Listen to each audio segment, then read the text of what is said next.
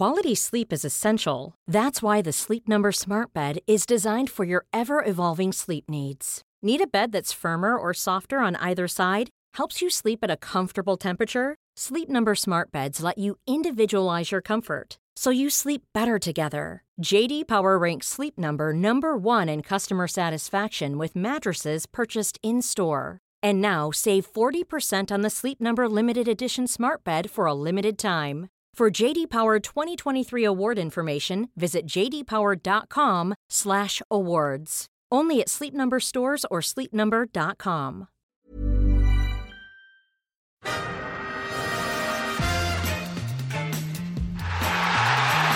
Saka, still Saka, onto that left. Another Boxing Day belter, Bukayo Saka. Oh, I did it! Oh, I did it! Bukayo Saka! Oh, I did it! Saka! Oh, I did it! Saka! Bukayo Saka! This is Arsecast Extra. Hello and welcome to another Arsecast Extra, as always, with James from Gunnerblog. James, festive, goodly afternoon to you even. Festive, goodly afternoon to you too, and to all the listeners. Hope you're having a good festive period, and hope it's ongoing. Hope you're sort of managing to stretch it out into the new year. Yeah, those like morning beers, is that what you're saying? Yeah, exactly. Basically, exactly that. Yeah. How was your Christmas? Hope you had a nice time. It was good, thanks. Yeah, quite low key, but good. Went to my in-laws, and yeah, it was lovely. How was yours? Again, very low key, obviously, given the world we're living in at the moment. So just a nice family dinner, and yeah, just lots of food and watching stuff on TV and movies and things like that. So good Christmas stuff, stuff you don't have time to do normally. So. No, exactly. It's nice. It's nice. And we've got a bit more time than we thought we would have, I guess, what with Arsenal not playing Wolves right now. Yes. I mean, that's what should be going on right at this very minute. We should be, what I would say, 3-0 up at this point? Yeah. 7 or 8, maybe. What, is it half an hour into the game?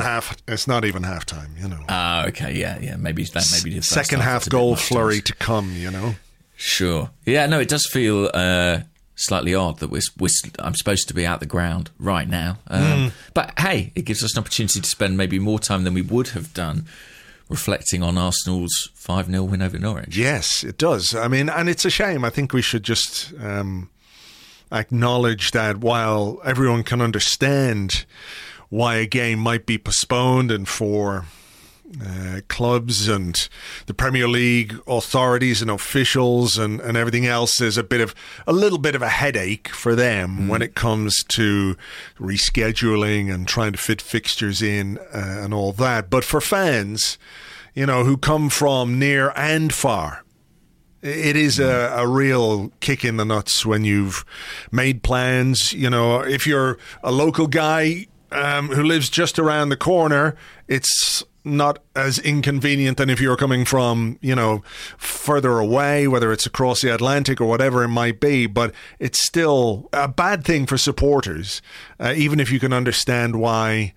things like this happen. So I'm sorry for anybody out there who was planning to come to the game and then couldn't. And I've had, plenty of messages and tweets from people who were planning to do exactly that. And circumstances being what they are, it is off. We all understand why. But it's worth taking a moment just to acknowledge that, for fans, this is something just a bit more than a mild inconvenience.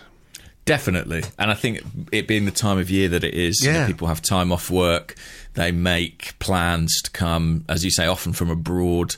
This might be the first Arsenal game they're coming to, it might be the only game they're coming to this decade, and for it to be called off is a heart-wrenching thing. I saw Granit Xhaka reached out to one fan and offered them tickets for the Man City game, but obviously that's not going to be everybody's experience. So as fantastic as that was, I have huge sympathy with other people whose plans are disrupted, and there's going to be more disruption, I'm sure. It's that curious thing of it. So it's quite a good thing probably for Mikel Arteta and Arsenal, who were probably quite worried about playing twice in 48 hours and then having to face Man City. But for fans, and ultimately the matches happen primarily to entertain fans, it's not great. What do you think about the postponement then, just leaving that part aside? Was there a part of you that thought, actually, this could be quite good for us because, look, we were going to play twice in 48 hours. And I think if you're going to play against a team that's also played twice in 48 hours, it's not ideal. I don't think it's great for the players. I don't think it's great for the quality of the games that you get when you ask players to perform at that level in such a short space of time. But it would have been the case that Wolves had basically 10 days rest going into this game. So from that point of view, even though we've got momentum, and I think fatigue is one of those things which really impacts you when things aren't going particularly well. When you're playing well and when you're feeling confident and happy about your football, you don't necessarily notice the aches and the niggles and the strains as much as you would if, you're having a difficult time. So I was a little bit torn on that I thought, actually the momentum is good. Maybe we could just make a few changes here and there, give it a good push against Wolves and then see how we are for Man City. But maybe the best thing for us, not so much for the Man City game, but maybe for whenever we play Wolves, is that we will have either a bit more time between the games, or B, if there is some fixture congestion, it's on both sides and there isn't one coming into it with a real advantage and the other with a big handicap. Yeah, I think that was what was particularly tricky about the Wolves situation, that I think we would have played 2 games in the period where they'd essentially not had any. And of course, not training or having players ill or injured is not an ideal preparation for them either. But I did worry slightly about that aspect of it. On the other hand, we're playing really well. We've got momentum. It's a home game. I think you would have fancied Arsenal probably to win that one. They'd have a good chance, certainly, of winning that one. And it might have, given us a more secure position in the table. I'm sort of equivocal about it. I think it changes a little bit how I feel about the Man City game. I feel like we've got a bit more time to prepare for that, and it makes me feel a little bit more optimistic, maybe, about what we might be able to produce against them. Okay. No, you don't think so? Well, I mean, I think, on paper it does, but look, maybe we'll deal with that in the second. I know what you're saying exactly. We should be better prepared. We should be more rested. And, in theory, we should be better able to cope with whatever's going to happen on the day. But I just, I have some concerns about the record that we have in these kind of games. Well, maybe we'll keep that for the second part of the show. I think I might have a question. I just think I think if we had the Wolves game, I think that it would have been the smart thing to put our energy and our focus on winning that. And in case Sarra against Man City, I think having a bit more lead-up time slightly shifts that. Yeah. But I do think that these postponements are problematic, actually. Increasingly, I am a little bit concerned about kind of the integrity of the competition. I mean, it's things like, Spurs have got, whatever it is, 3 games in hand or something like that. If they go out in January and buy 3 players, they will have a different lineup for those fixtures than they would have had, potentially a stronger one. I think that, you see Crystal Palace tried to get a game called off the other day against Spurs, actually, and when they ended up playing, there was no enforced changes to their starting lineup. And I kind of feel like, I mean, granted, it wasn't called off ultimately, but I do think the lack of transparency around why games are and aren't happening is a bit of a problem. Do you think that maybe we know now that there is a bar where you've got to have 13 outfield players and a goalkeeper to go ahead with the game. And if you don't have that, the game doesn't go ahead. But where do you stand on the COVID plus injuries aspect of this, in that, you might have 8 injuries and 2 COVID cases, and that might be reason to get the game called off? Is that fair? Is that not just something that clubs should have to deal with? Like, what happens in ordinary circumstances if a club has 8, 9, 10 injuries plus suspensions, is that not just something that they have to deal with? You know, because of whatever their squad building, or because of their behavior, or because of, you know, whatever it might be. That is something they're going to have to do. You can't just like get a load of players sent off and suspended and few players injured and blah, blah, blah, and then say, look, we can't play. Sorry about that. It's really tricky because obviously they named their 25-man squads at the start of the season, and I presume the 13 have to be kind of derived from that. But of course, they've all largely got academy squads who are all eligible to play in these games as well. Maybe my position is kind of influenced by the fact that Arsenal have got off relatively light on the injury and illness front thus far. Well, but I think that. Oh, do you not think that? I think that. Well, I mean, I think in some ways, but I mean, we've had a number of COVID cases recently. We'd 4 right backs missing for the Norwich game, so I know that's not sufficient for the game to be postponed or called off or anything like that. But yeah, maybe we've been lucky in that whatever injuries and COVID absences we've had, we've been able to cope with. But I just wonder if other clubs, is it A, that they have had more injuries and COVID cases, or B, are they not managing the protocols well enough to avoid COVID cases, in which case that's another big discussion, isn't it? Yeah, and also, if you have to close the training ground, it becomes very difficult to function as a club, as a team. You know, if you can't train as a group, then fulfilling matches, I think, is extremely unlikely. So that's sort of like the extreme case. But I having sort of, you know, we're all finding out about this as we go along. But my position now is kind of, I sort of think these games should be being played, and I kind of feel like if that meant 6 kids in the starting lineup, I sort of think that would be the right thing to do. Actually, it seems odd to me that we're making such big concessions. Obviously, if a club has a very serious outbreak of illness, or has to do a deep clean on their entire training ground and can't train, then I appreciate they can't play. But if it's a case of, well, we'd have to promote kids from the academy, then I sort of think so be it. Well, this is where it comes back to the issue that you mentioned at the start, which is transparency. When it comes to a club being looking for a game called off, should there not be a public declaration of what the issue is? Like, we've got 8 COVID cases, we've got 3 hamstrings, a couple of suspensions, blah, blah, blah. That way people can look at it and go, actually, yeah, you can see how that would be a good idea, because there is obviously a health concern for players that have COVID. You don't want anyone spreading it, but we don't know what the balance is. A percentage of the absences should be down to COVID if you're having a game called off for COVID. So, but in an ordinary year, like in a pre-COVID year, how many players at this time of year are playing with an injury or with a cold? Yeah. I'd say a pretty high percentage.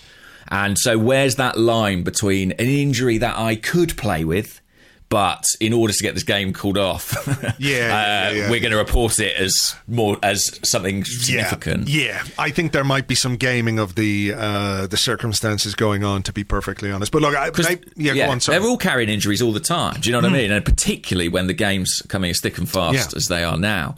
So yeah, it's I think Arsenal playing twice in 48 hours, that's a kind of separate issue, and one that was probably unnecessary and could have been scheduled differently. And for that reason, I'm sort of pleased that it's off, as much as I'm sorry for those fans who've made plans.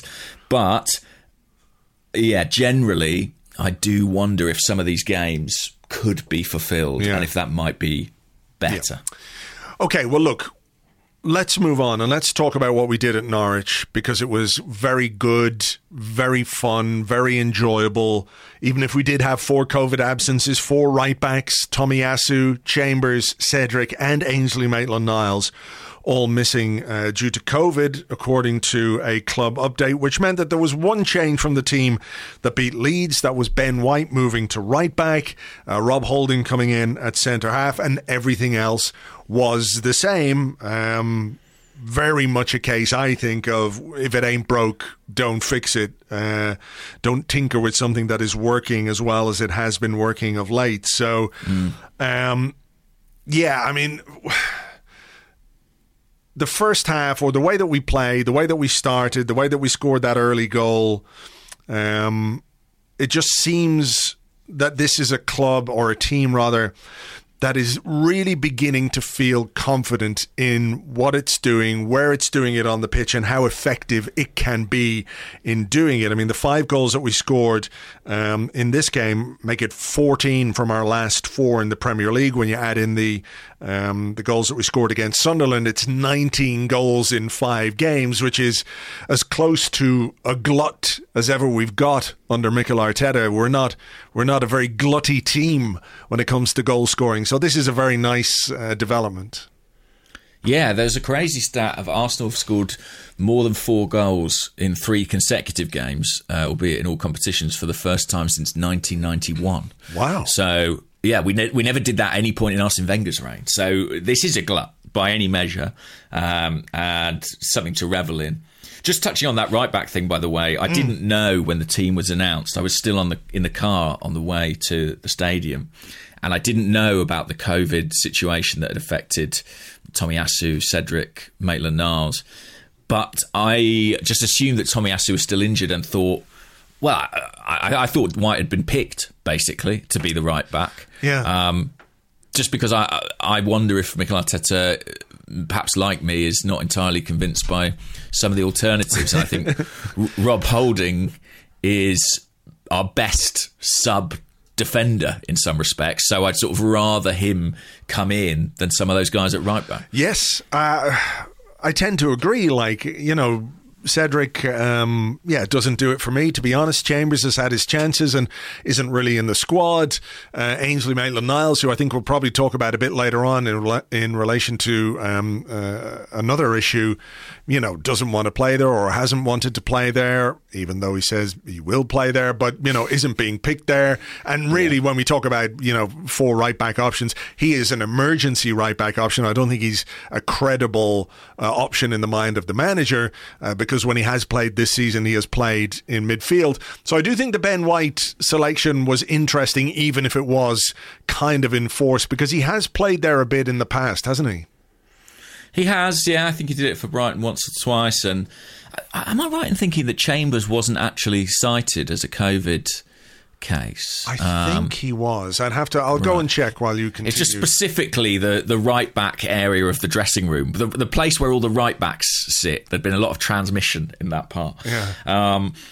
But yeah, I think White has all the tools to play in that role as Arsenal do it. You know, we've spoken about Tomiyasu almost being a third centre half at times, and White is, you know, very adept on the ball. We saw some good crossfield passes from him. One set up a chance for Martinelli that was disallowed for offside. So yeah, I think he was quite a good fit, and I think it destabilised our defence less than it would have done to bring, say, Cedric in. You are right to say that about Chambers. It was Cedric, Tomiyasu and Maitland-Niles all missed today's squad after testing positive with COVID. But was Chambers not absent from the previous game because of COVID? I think, weirdly enough, I think he was at Leeds that for the first time on the bench since the Man City game, right? Because we had suffered a couple of other COVID cases. I think it was Sambi Lokonga and maybe I can't remember. There was somebody else, and I remember thinking, "Oh, Chambers is back on the bench," and then this week we need a right back, and he's not again. I mean, I think his time at Arsenal may be coming to an end sooner rather than later. It seems to me, you know, just based purely on the fact that he's not being selected. I think so, and we've spoken before about how when it comes to the physical profile he has, it's quite analogous with Tomiyasu. So it says a bit when he's not playing at all or not even making the bench. But let's talk about the players who did play, and Bukayo Saka, he really seems now to have found a bit of rhythm after what I suspect was a more difficult start to the season than many would have appreciated.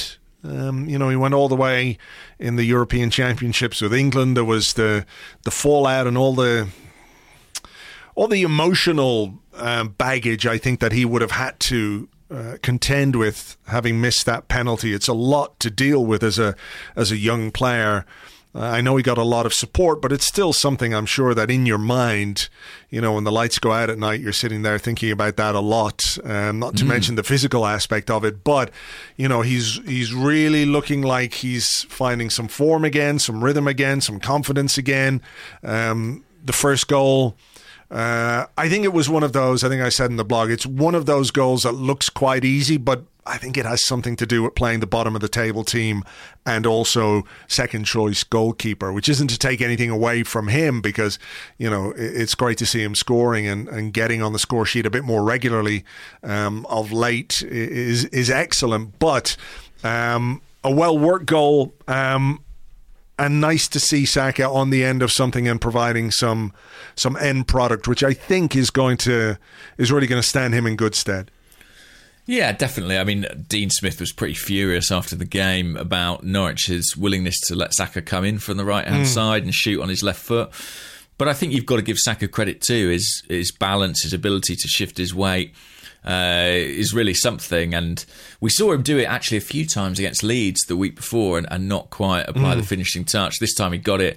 And it was a great start. Arsenal are back to starting games well, which they have done for the majority of the season. There was a little period where they didn't quite have that intensity from the first whistle, but I think they're reclaiming that, and it was a big dent to Norwich's confidence, because they had a decent performance recently against Manchester United side, who admittedly are in pretty poor form themselves. And I thought if they could sort of match that, they could provide a test for this Arsenal team. But they never really did, to be honest. No. There was a period, I think, after the first goal. I mean, we scored after 16 minutes against Leeds and 6 minutes against Norwich. So those bright starts that you're talking about are good, and they help us be a bit more front-footed, I think. I don't want to sort of go into granular detail on all of the goals, but I think for the first two goals, we could talk about Gabriel Martinelli and his pressing. He chased down the defender who made a pass, which was then intercepted by Kieran Tierney, and the ball then moved across to Saka. And for the second goal, the way that he took off after the Norwich player, won the ball back, and then played a pass back into Martin Odegaard, who played it to Kieran Tierney on the overlap to score that second goal. The work that he is doing, even if he doesn't score, is helping us provide end product and helping us create attacking opportunities, which I think we're being really quite efficient with. I don't know, I'm sure somebody has done it, whether we're outperforming our XG or anything like that in these games, but we're being efficient with our finishing, more clinical, and that's sometimes been an issue for us in the not too distant past.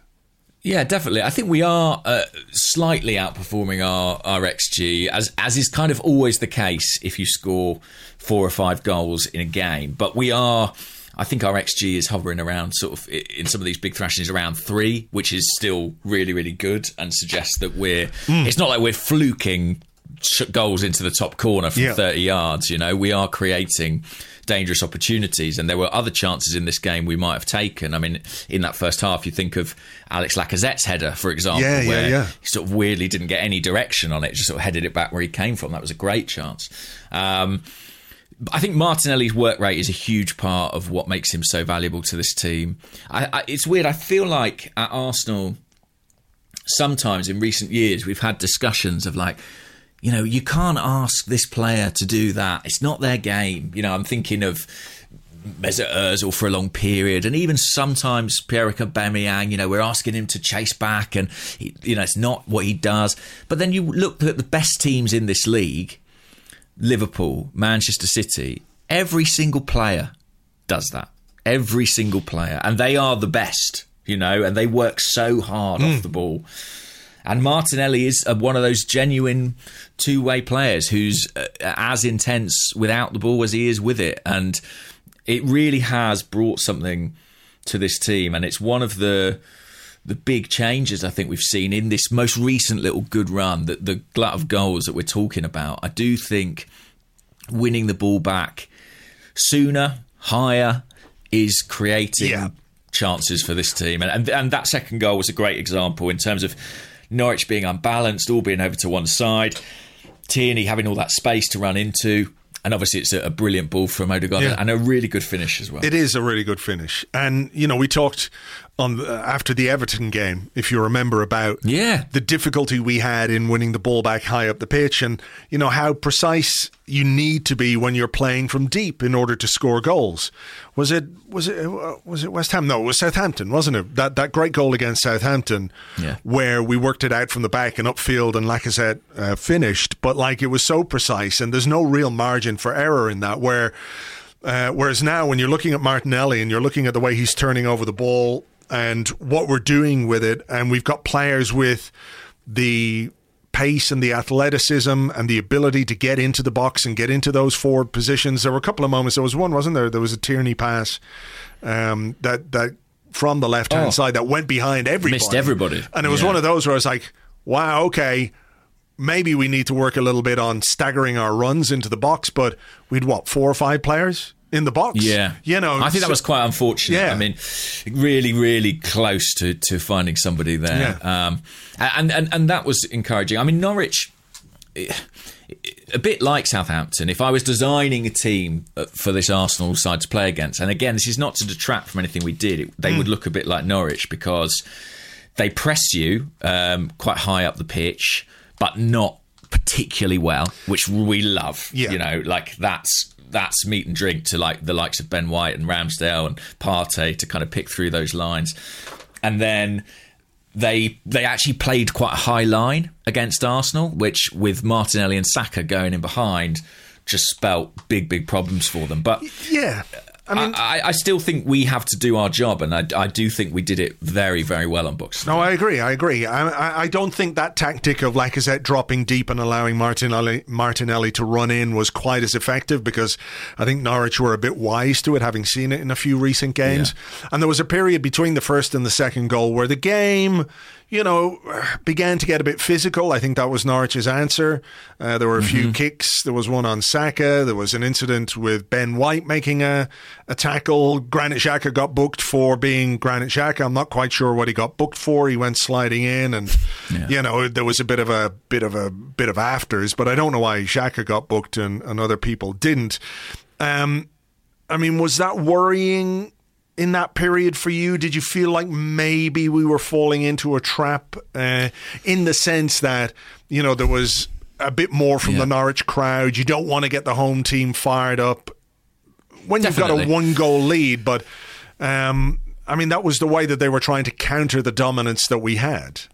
Yeah, and it was kind of all they had, really, on the day. And I have to be honest, I was sat there in the press box and I was thinking back to the Leeds game and Xhaka getting booked, somewhat unnecessarily there, and looking at that happening again. And my honest reaction in the moment was, oh, come on, Granit, keep it together. Yeah. Don't give these people a chance to come back into the game.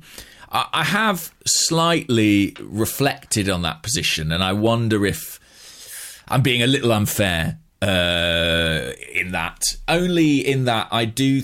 I was listening to Arsenal Vision's pod immediately after the game. Right. And Paul said... I was on the way back in the car. Paul, Poznan in my pants, said... it's very hard to say Poznan in my pants, seriously, isn't it? Yeah. Said something like... when someone says something like, I wish I'd said that. I think that's really astute. And he was saying how that side of a player... the sort of malevolent, troublemaking, problematic's not the right word, but sort of overtly aggressive side is often characterised as kind of the defect in their game, but that actually within certain teams you do sometimes require a little bit of that there is a benefit to it. And it does strike me that in those 2 away games, when we've been getting a bit kicks off the park here and there. Xhaka has gone in and got involved in something and got himself a booking. And at home, we're all sat thinking, oh, God, Granit, don't do that. But I do wonder if his teammates respond to it in the same way. I do wonder if they appreciate it much more than we do. Listen, I would be the first person to talk about how I want Arsenal to stand up for ourselves a bit more, to not be cowed by the physicality of other teams, by some of the rotational fouling, some of the cynical, deliberate fouling. You know, when Saka gets kicked from behind again and again and again, like, I'm absolutely sure there are enough instances of Saka being kicked from behind that you could make one of those, compilations with the NAF Europop tune, in the background, just Saka getting booted and booted and booted. So I want our players to be a bit more in the face of the opposition. I want them to highlight this to the referee. I don't want us to sit there and take it lying down. I absolutely don't. So I'll hold my hands up with that. The thing with Xhaka is, it's like, it's the old Granit Xhaka index. What he does is viewed very much through the prism of him being Granit Xhaka and not him being an ordinary player. And there have been, as we know, some incidents where that aggression, or whatever you want to call it, that little bit of edge, that little bit of nastiness that I think every good team needs, every single good team needs a bit of that from, I don't know how you measure it on a scale, but you need it. The thing with Xhaka is there's always that just primal fear that because it's him that's getting involved, the punishment that's going to be meted out won't be commensurate with the in inverted commas, offense. Like, I don't know why he got involved. I don't know why he got booked. I genuinely don't know why he got booked. No, I mean, Amy Lawrence did an interview with Granit that's come out today on The Athletic. Yeah, it's very good. Yeah. It is worth reading, and there's a good tidbit in it about, an Arsenal player being told on the pitch after an incident where Granit was booked or sent off, the referee said, oh, well, Granit, he loses his head. And that may be true, but the problem is once that perception exists amongst the referees... Yeah. You're in a compromised position. So it is complicated. I suspect the likes of Saka, the likes of Smith Rowe, the likes of Martinelli probably appreciate it when, if they're getting a kicking, Xhaka goes in and stands up for them, be that by, what he says to somebody or putting one on them himself. I'm sure they value that. The issue is as you say, there's a target on his back. So, anything he does will be amplified in the eyes of the referee. So it's a very, very fine line to tread, because we don't have loads of those players in the team who you'd sort of say, well, they'll give them one back, I did like Ben White's tackle, which came a few moments after that. Ben White's got a bit of it, all right, and he's kind of got this sort of, red-cheeked choir boy look to him at times, but he really got stuck into that guy. It was one of those tackles that was perfectly fair, but it was like, okay, we're here too. We're going to dish a bit out as well if this is the way you're going to do it. And then whatever the dude that came over and just stood up in his face, and White was just having none of it. I like that about him, and I think maybe we might see a bit more of that begin to emerge over the coming weeks. And if the team continues to make progress, it is something that we are going to have to deal with a bit more, because good teams get kicked. That is the reality. It happens in every single league, in every single Premier League we've ever seen. The good teams get kicked. It's why that sort of iteration of Arsenal, the Arsenal team where everyone said, well, they don't like it up them. The reason we got kicked was because half the time some of the teams couldn't live with the technical level that we had. So the only answer was, to kick us. And we saw some unfortunate and unpleasant things happen as a consequence of that and as a consequence of that perception. But it is something that we're going to have to deal with if we continue to play well, and if we continue to, put teams like Norwich, like Leeds, in the kind of compromised positions at home on their own grounds where the game is gone and the only way for them to respond and to sort of get fans back on side is physical intimidation. So I'm sure Mikel Arteta is well aware of this and the way that, you know, his players are going to have to react. But look, let's not dwell on that too much. Second half, there was a shout for a penalty. What did you think of that? Tierney shot. Do you know what? I actually haven't seen that back, and it wasn't on Match of the Day or any of the highlights packages I've seen, so I only saw it in real time, so you'll have to talk about that. Look, it was very much ball to hand. His hand was a bit out, but you know the way I judge penalties, like how would I feel if that was given against Arsenal? Yeah. And I would be really unhappy because it was a belter of a shot. It was about 0.05 of a second between Tierney taking the shot and the ball hitting the hand. So I think it probably would have been harsh. I mean, I would have been really pissed off if that had been given at the other end. Martinelli had a goal disallowed for offside. And only just. And then Bukayo Saka did the Bukayo Saka thing again. He did. Yeah. I like this goal a lot, actually. Yeah. There's a really nice pass from Martin Odegaard. He receives the ball in the kind of classic number 10 area, and it's just with the outside of his left foot. He almost sort of lifts it around the corner to Lacazette. It's a really subtle thing. I mean, he had a brilliant game, I thought, Odegaard. We haven't even mentioned him. We're like 35 minutes into the podcast. We haven't even mentioned Martin Odegaard. He was absolutely brilliant, I thought. Yes, There have been times this season where he has looked the best player on the pitch, and it's not just been, you know, there were moments I thought in the first half against the North Spurs in the North London derby where he was just sensational, and when he is on it and when the circumstances are right, he is brilliant, and I was so impressed by him. I think that Arsenal's improvement in attack, I think a lot of it actually can be attributed to him. I think the way that he links play, his understanding of space, his use of the ball, the intelligence in his decision making, and the part that he plays in that off the ball side we talked about, you know, pressing, winning it back earlier. I think he's been instrumental in that, really, and it's been a really good few weeks for him after I wouldn't say a bad start, but a slightly sticky start in terms of sort of coming into the team, coming out of it again, having to win his place back. Since then, I think he's been fantastic. Yeah, I think so too. He's been really, really impressive. And actually, there's another part to that goal. After he plays that part to Lacazette, he makes a run into the box and he takes one of the central defenders across with him. And that central defender is keeping half an eye on him. And by the time Saka has come inside to take the shot, the centre half can't get back across in order to block it. So little small things like that added to his technical quality, his creativity. I mean, some of the little clip passes inside, the precision of them, even though the opposition must know he's thinking of them, they can't do anything about them. And that variation in the way that we move the ball in the opposition half is really, really important, because we're not talking right now, maybe we will at some point in the future, but we're not talking right now about the horseshoe. We're not talking about the inability to break the lines, which is something that we were concerned about at points this season.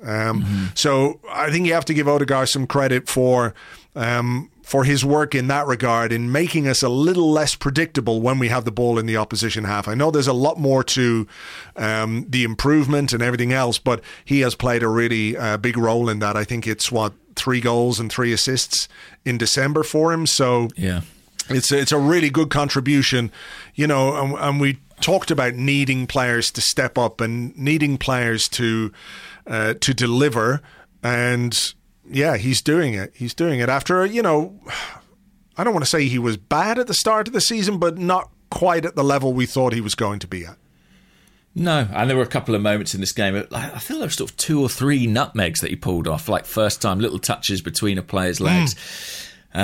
He was flying, to be honest, and it was great to watch. So I thoroughly enjoyed his performance. And Saka, you know, great to see that end product side coming. I've always felt he will score goals. He just, as an academy player, he had such power and devastation in his finishing. I do think it's a matter of time, but that is an aspect of his game we've kind of looked at and thought maybe it's somewhere he could improve, and it's a good sign that he's making those contributions. 6 goals for him now this season, which is not bad. No. You would hope, at least for decent double figures from him in a season. If he can get to 12 goals, 14 goals, which is well within his capability, I think. There's an area I think he can really improve, and that is just the not the decision making, but the execution when he gets into shooting positions. It was very good against Norwich. There were a couple of occasions this season where it hasn't been quite as good. Was it the West Ham game or the Newcastle game maybe, where he picked up the ball and beat a couple of defenders really, really well to set up a great shooting position for himself. Was Newcastle. Yeah, and he just sort of shot tamely at the goalkeeper. And I think that is an area where a bit more power, a bit more more emphasis, how do you say it? I don't quite know what the word is, but just more decisiveness in his shooting when he gets himself into good positions, because he gets into a lot of good positions. Yeah, he does, and I think technically, in terms of the power, I think all the tools are there. He just needs to put it together. And good signs against Norwich. I think they did make life a little easier for him than many opponents will. But I think that scoring goals breed goals. That he'll take those finishes into the next opportunity that comes to him, and he'll hopefully take that with more confidence and assurance. So, I was really pleased to see him doing so well. All right, then it's super sub Emile Smith-Rowe. It's just crazy, isn't it? It's absolutely crazy what he's doing and how he's doing it. Brilliant. He came on, with 10 minutes to go, more or less, helped create the penalty. It was a really good movement, nice pass as well into Lacazette, where he got bundled off the ball in the box. But it was just really quick passing and moving around the opposition penalty area that Norwich couldn't deal with. It looks simple, but it's, you've still got to get in there and do that and make those movements and be willing to follow the ball and look for those opportunities. Definitely. I think it was almost a 1-2-1, in terms of his interplay with Lacazette. They exchanged passes, and then Smith-Rowe, the through ball to him is brilliant. He's not actually looking when he plays it. It's one of those kind of no-look reverse passes. Yeah. Lacazette gets there first, and he is becoming quite adept, shall we say, at being fouled in these dangerous positions. So he certainly has a knack of putting his body between himself and the ball, and he knows when he feels the contact, he's going down. I was sure I saw a question actually about this, and it could be. Let me just see if I can. Let's see if I can find it. But basically, it was like, maybe they deleted it. I can't find it now. But Lacazette has won a lot of penalties for us. Yeah. Don't know if I think the question was, has he won them all? I'm not quite sure, but he's certainly won quite a few.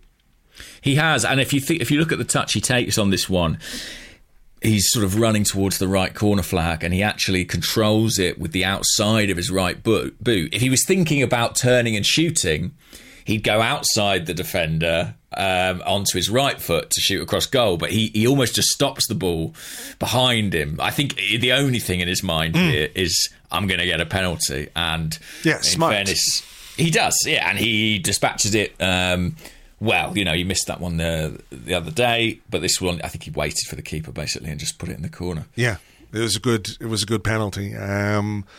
Smith-Rowe then gets on the score sheet in injury time. I looked at this, I saw the replays, I was like, I think they're going to give him offside there. But the camera angle, I think, was misleading, wasn't it? It made him look off, for sure. Maybe it's I think it was thick an angle. lines.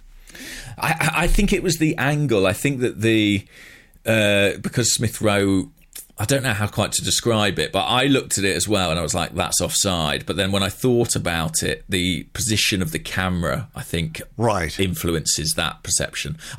We have to have faith in the lines, Andrew. If we don't have faith in the lines, what do we have? Well, this is true. I mean, who are we to question the efficacy of lines, of VAR, of the officials or anything else? Look, I will say this. I would say, without wanting to sound like a conspiracy theorist, if there was any way that goal could have been chalked off, it would have been. But it wasn't. And it's 4 goals in succession off the bench. The first Arsenal player in history to do that. Yeah, and I tell you, 10 Premier League goals in Smith Rowe's career to date. 5 with his right foot, 5 with his left.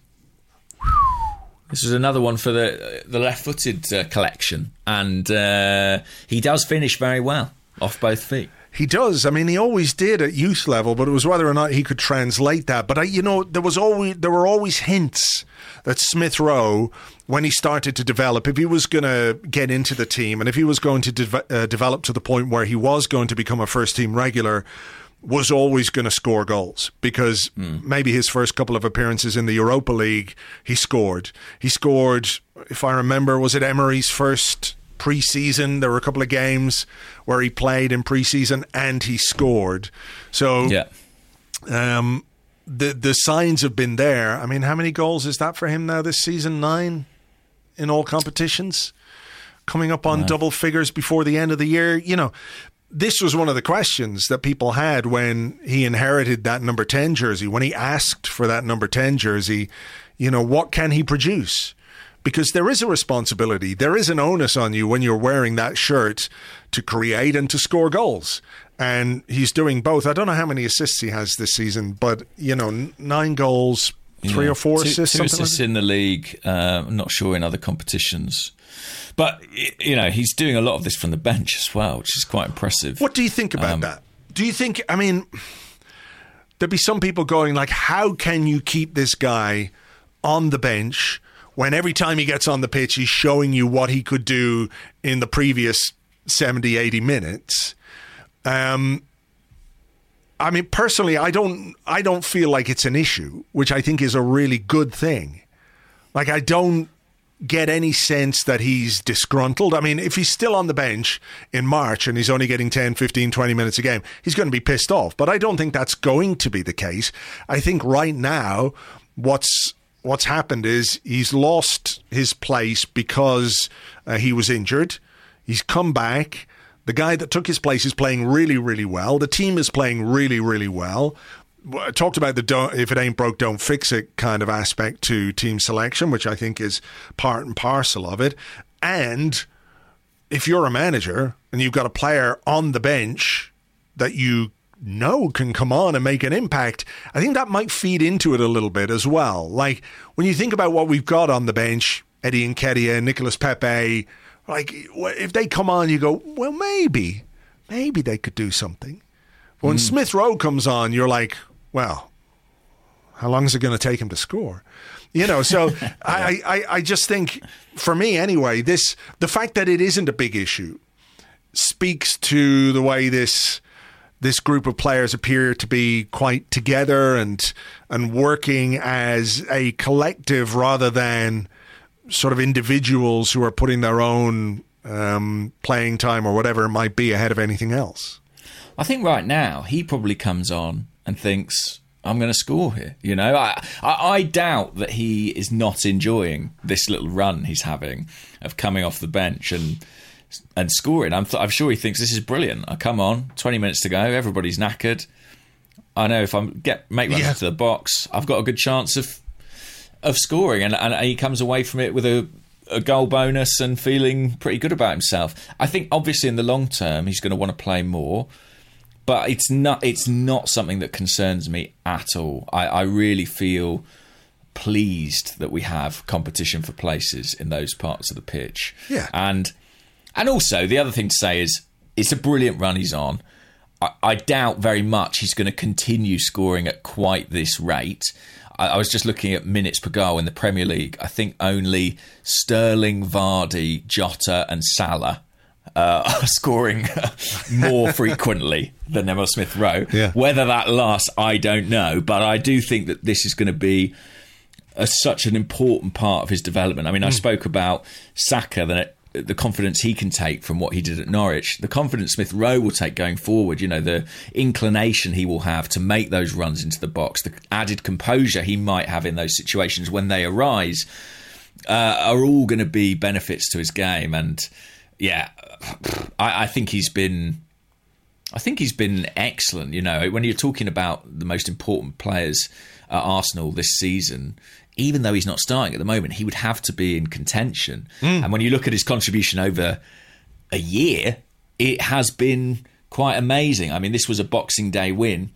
And was it not Boxing Day last year that Emile Smith-Rowe came into our Premier League team and really played a huge role in transforming our season? So yeah, you can only take your hat off to him. He's been quite amazing for 12 months now. Yeah, it's incredible. Fair play. And look, there's a lot of football to play, particularly next month. There are going to be games. So, this idea that just because a player is, if you want to say out of favour, I don't think out of favour is right. When you're coming on every week and you're scoring every week, you're not out of favour. But when you're out of the starting lineup, it doesn't necessarily mean that you're surplus to requirements or that your time is coming to an end. You can look at Kieran Tierney maybe as an example of that. Somebody who not too long ago people were saying, well, Nuno Tavares, he looks like the player. Is it all done and dusted for Kieran Tierney? And all of a sudden, Tierney is back. He's making assists. He's scoring goals. Nobody's questioning that now. But it's just the way that I guess some of the way football is analysed these days tends to lend itself to a sort of short-termism or what's the word? Like you've got to be down on one side of an argument completely or not. Like it's over for Tierney, that's it, Tavares is the man, perceptions of players vacillates now, I think, maybe more than ever, and very, very quickly. And it's interesting, Tierney I thought was really good against Norwich. Thomas Partey, who's been heavily discussed of late, I thought was much better as well. His best game of the season, I think. And some signs. I mean, there have been some signs in the last couple of games that his confidence is returning. He's feeling a bit more comfortable. You could see the way that he was moving, some of the little shimmies, some of the passes he attempted and pulled off are that of the Thomas Partey that we like to think we have. You know what I mean? Yeah. And I do think some interesting things happening in terms of the shape of the Arsenal midfield. I have to actually give a shout out to one of our listeners, because we spoke about Partey and Xhaka last week on the show. And on our Discord, HotRod4490, he said, look, I think... He said, I've got a different take on the Xhaka Partey axis.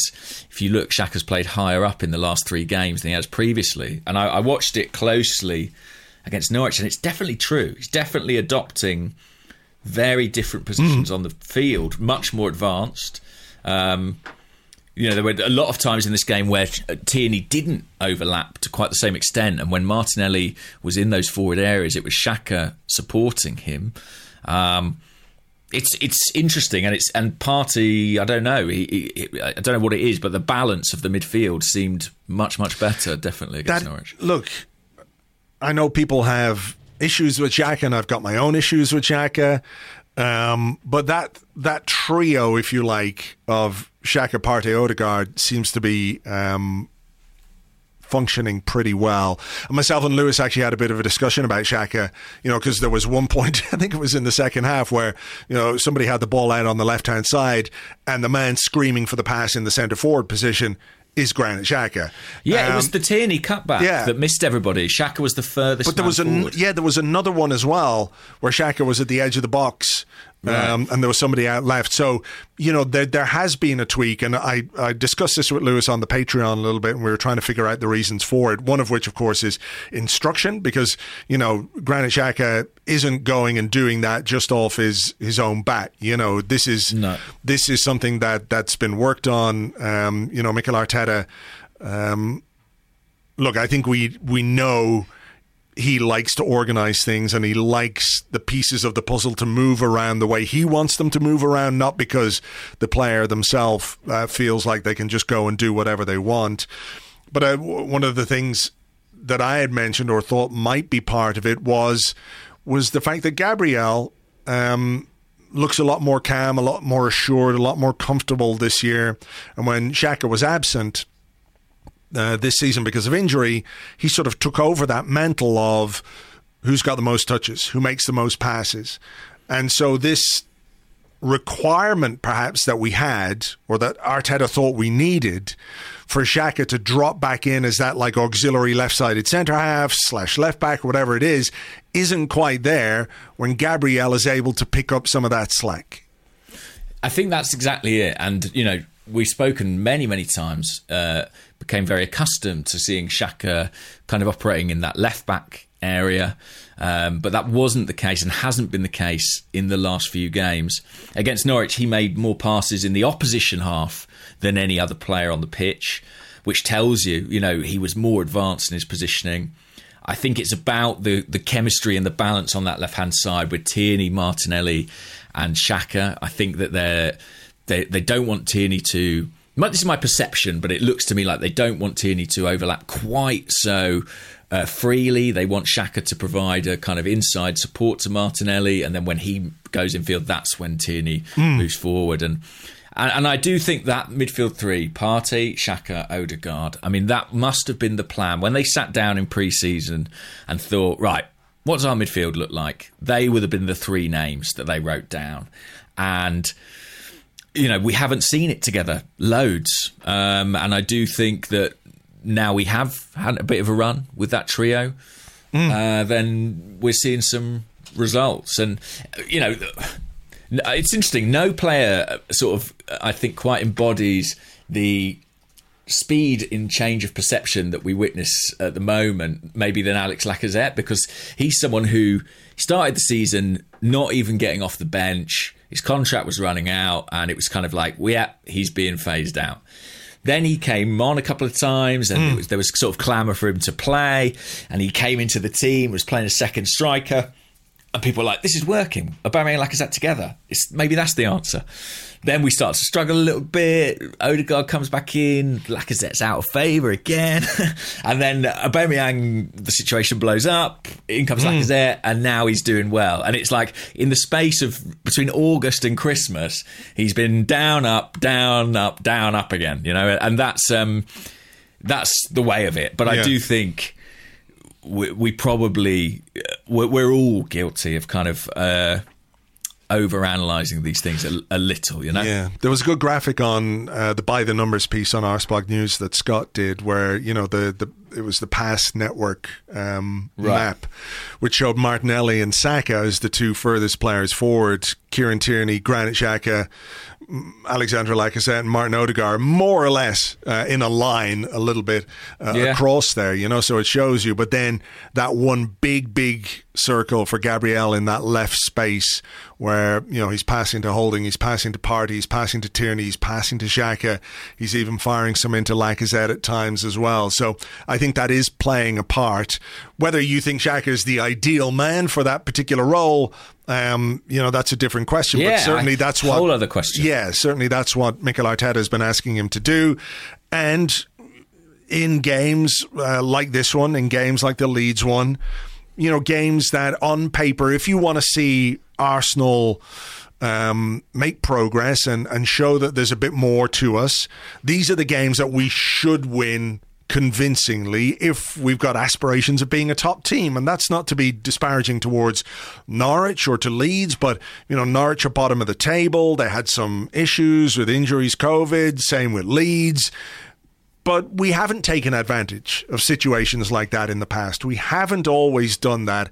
So to do it in these games, to score goals, to sort of address some of the fundamental issues that we've had doubts and concerns about, and that, you know, for me in particular has been chance creation and goal scoring, to see those improve markedly, you know, is a good thing. And yeah, you know, it's a bigger test obviously in our next game, but when you play these games and you don't do what we did, people criticize. So when we do it, I think we've got to give some credit to the players and the way that the game plans have been executed. Definitely, and I can certainly see that Arsenal should go and beat this Norwich side, but I think beating them as comprehensively as we did is different, actually. I think that is not something everybody accomplishes, and you have to, everything has to really come together for that to be the case, and it did for Arsenal, and it has done in the last few weeks. And it's it's great. You know, we needed a good run of results, clearly, after the Everton game. I think Mikel Arteta really needed it after the Aubameyang thing. And the Everton United games. You know, those things came very close together. That's true. And you know, his kind of, I guess his back was to the wall a little bit in that situation, but his team have really come through for him. I think it's good because, without wishing to be a downer, I think January looks quite tough. I think there's some tricky games and a busy schedule on the horizon. But we've given ourselves a really good platform going into the new year. And yeah, it might have been nice to add another 3 points, as I say, if we'd had that Wolves game, been able to beat them. But can't complain. It's been excellent. It's been really entertaining as well, hasn't it, the last few weeks? Fun. It's been good to watch us. You know, it has been good to watch us, and you know, that balance between being an entertaining side and an effective side is something that managers, you know, have to contend with. But it's good to watch Arsenal. It's been good to watch some of the play. You know, a young team growing together and all of that kind of stuff. But some of the football we've played has been really, really nice, and I'm glad to see that, and I'm glad to see you know, that kind of development as well, because that's also been a worry. So I've just enjoyed watching the team and the character of it. And like I said to you, I wrote about it on the blog, but I said it to you the night before. I like this team. I like the team. You know, I don't think they're perfect. Arteta says there's still a lot that they've got to get right, a lot to improve on. Kieran Tierney says we've got to keep our feet on the ground. And I can see that. And I think there are going to be some games and some ups and downs and all of that kind of stuff. But I like the team. I like the players in it. I like the character. I like what we're trying to do. I like that it appears to be strategic. And I'm sort of more inclined to, forgiveness is the wrong word, but I'm more inclined to be understanding of when things don't go as well, when I'm on board with the players and what they're doing and how they do things and how they respond, than I would be or have been when there have been players at this football club who shouldn't have been at the football club, at least not for as long as they were at the football club, who, you know, were in some ways unhealthy parts of the club and the team and everything else. So when those things are gone, it's much easier to be a bit more understanding when things aren't quite at the level you want them to be. You've got to accept some variance in performance level and results, because we're not a team that's going to go through a season unbeaten or anything close to that yet. So we are going to have to contend with some difficult days and some difficult results. But when I feel like the effort and everything else is honest from this group of players, I can live with that a bit more easily, you know? And I think that sentiment that you're expressing is quite widely felt. I mean, one thing that was really evident, I know it's Boxing Day and everyone's in a good mood, but the connection between team and supporters is really strong at the moment. Like, the away fans were in excellent voice, and there is such affection for these players among those travelling fans. I mean, you know, I've been lucky enough to go all over the place watching Arsenal, but the sort of number of individual players whose sort of names are sung raucously or joyously right now feels particularly pronounced, and maybe some credit has to go to the people who've come up with those songs, because we've got a few good songs at the moment. But I genuinely think it's that there is that kind of slight hero worship thing happening where these fans do love these players. And Kieran Tierney's celebration, I don't know how much of it was caught on camera, but he went wild in front of the away fans. I have a question about that. So maybe we'll do that in part 2. Well, we should take a break here because we have been going a little while. So let's let people pause and make a cup of tea or get a Christmas beer or whatever it might be. Come back in part 2 for questions and more right after this.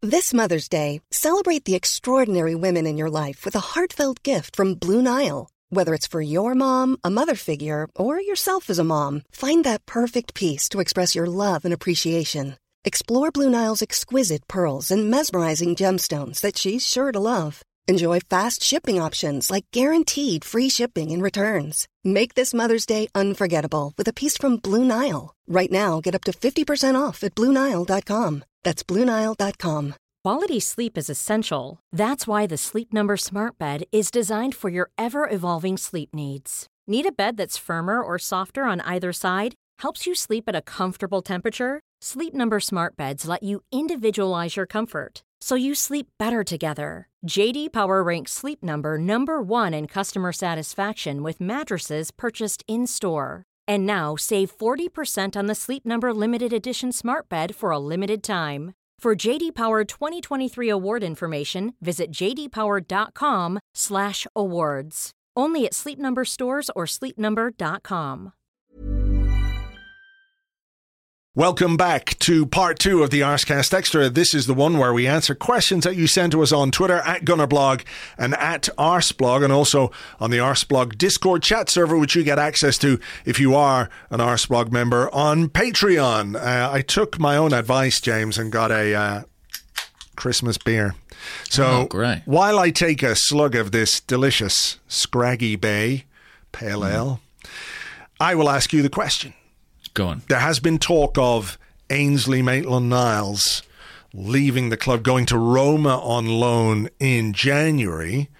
But from the Discord, Zed Quinners says, would Maitland-Niles leave us short-handed in midfield? We'd be left with Xhaka and Lokonga for like 8 games, because obviously Mohamed El-Neni and Thomas Partey are going to AFCON, although I did just read right now that Partey will be available for the game against Manchester City, which is a good thing. But after that, obviously, he'll be gone. There's 2 games against Liverpool and North London Derby, etc., etc. Maitland-Niles, I mean, do you think that's the kind of deal we can do in January without having something else lined up? Yeah, I'm a little bit surprised that it seems to be progressing quite so early. I mean, maybe it won't go through, but if it's going to happen, it would be surprising if he played for Arsenal while it's kind of in the offing, you know. I think it does leave us a little light. I have to be honest, you know, Charlie Patino, bless him, was on the bench at the weekend, but it would be very soon, would it not, to ask him to play? I think either Premier League football or, to be honest, a Carabao Cup semi-final against Liverpool, which will be, even if they rotate heavily, quite an intense occasion. So, yeah, what does leave us with? Xhaka, El-Neni... El-Neni will be gone. Xhaka, Lokonga. As recognised central midfield players. I mean, there are options. I mean, I think you can look at Odegaard and Smith Rowe as players who could play in there if you need them to, depending on the formation you use. But you can't play that pair in every game, so I think you'd have to start thinking of those players as guys who could play there. You know, if you were being really creative, you could mention Callum Chambers, but we've spoken in part 1 about how he's just not really part of things at the present time. After that, I'm sort of scratching my head. I mean, genuinely, you do start to think maybe Ben White, because he played there a lot for Leeds United a couple of seasons ago. And and has done the job very well in the past. And if you've got Rob Holding, maybe that's an option. But it doesn't relieve him of any game time. It doesn't help us rotate him or any other players necessarily. What we're going to do? Ask Ben White to play every game? Just some of them are in midfield now? I don't think so. It seems to be the plan so far. It does actually. He's played a lot of football. Yeah. So I wouldn't rule that out. I think that might happen. But yeah, it does. I mean, I have to be honest and say it does leave us looking a little bit like if Maitland-Niles were to go early on in the window, I'd be worried about that. What about you? It wouldn't make a great deal of sense to me, to be honest, to let him go early in the window. Maybe. I guess. Sorry, I was just going to say. Yeah. If they are putting some money on the table, for, a loan fee and a sort of attractive purchase clause. I mean, I've seen 15 million euros mooted. I don't know how true that is. But if that were the case, I could see why they're like, we've got to take this chance to move this player on because he's never going to sign a new contract. And yeah, it's time. I can see why. I can see why it's time for Ainsley Maitland-Niles to move on. But I just worry or would have some concerns about the timing of it. If you think you can get a central midfielder in during the January window and you hang on to Maitland-Niles until such time as that player is in and ready to play, then let him go. I can see the logic in that. But not 1st of January, off he goes to Rome and we're there with Xhaka and Lokonga. We spoke about Xhaka, and I think we'll speak a little bit more about him. But the potential for Xhaka to be missing for 3 games, is not far. It's not impossible for that to happen. So he's sort of living under a volcano. At some point it's going to go off. That's a very apt analogy. But I think so. Let's look at January. Right, you've got Man City on the 1st. Following week, you've got 2 cup games. Liverpool at home in the first leg of the Carabao Cup, then Forest away in the FA Cup. Yeah. The next week, the second leg of the Liverpool game, which may be quite a big game, depending on how you feel about that competition. Then the North London derby on the Sunday. Then it's sort of harder to call, I think, because it depends on what happens in the Cups and various things like that. But Burnley on the 22nd is a given. But that little period, 4 games in a fortnight, 2 of them against Liverpool, 1 against Tottenham, looks testing to me. Yeah, it is. It is. So you want as deep a squad as you can possibly have, considering that you're already losing the 2 midfielders to AFCON, as well as Aubameyang, who, we know is out in the cold at the moment anyway, and Nicolas Pepe, who really doesn't play a huge amount. So you'd still rather have them around than not, So it is going to be very testing. Yeah, I mean, the transfer question is a really interesting one. I had one here. Let me have a look. It was about... Here we go. Matt Knight on Twitter. Should our league position affect our January business? Or is this the type of short-termism that's led us to successive 8th place finishes? Do we yield to the temptation and clamour to splash out on prime age signings to secure 4th? Or do we stick to the long-term plan? It's a really good question. Because, look, a lot of what happens and a lot of what you think and a lot of what you do is based on the circumstances. Like, would Arsenal have embraced this youth policy if we'd finished 6th last season, shown a little bit of improvement, and you would say, well, actually, if you could get in 1 or 2 more good players, maybe you could push for 4th.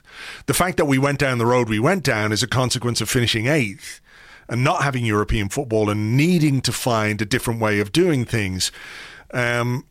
I wonder if, at the upper echelons of Arsenal, the manager, the technical director, the owners, if they had realistically considered being part of the top 4 at this point of the season.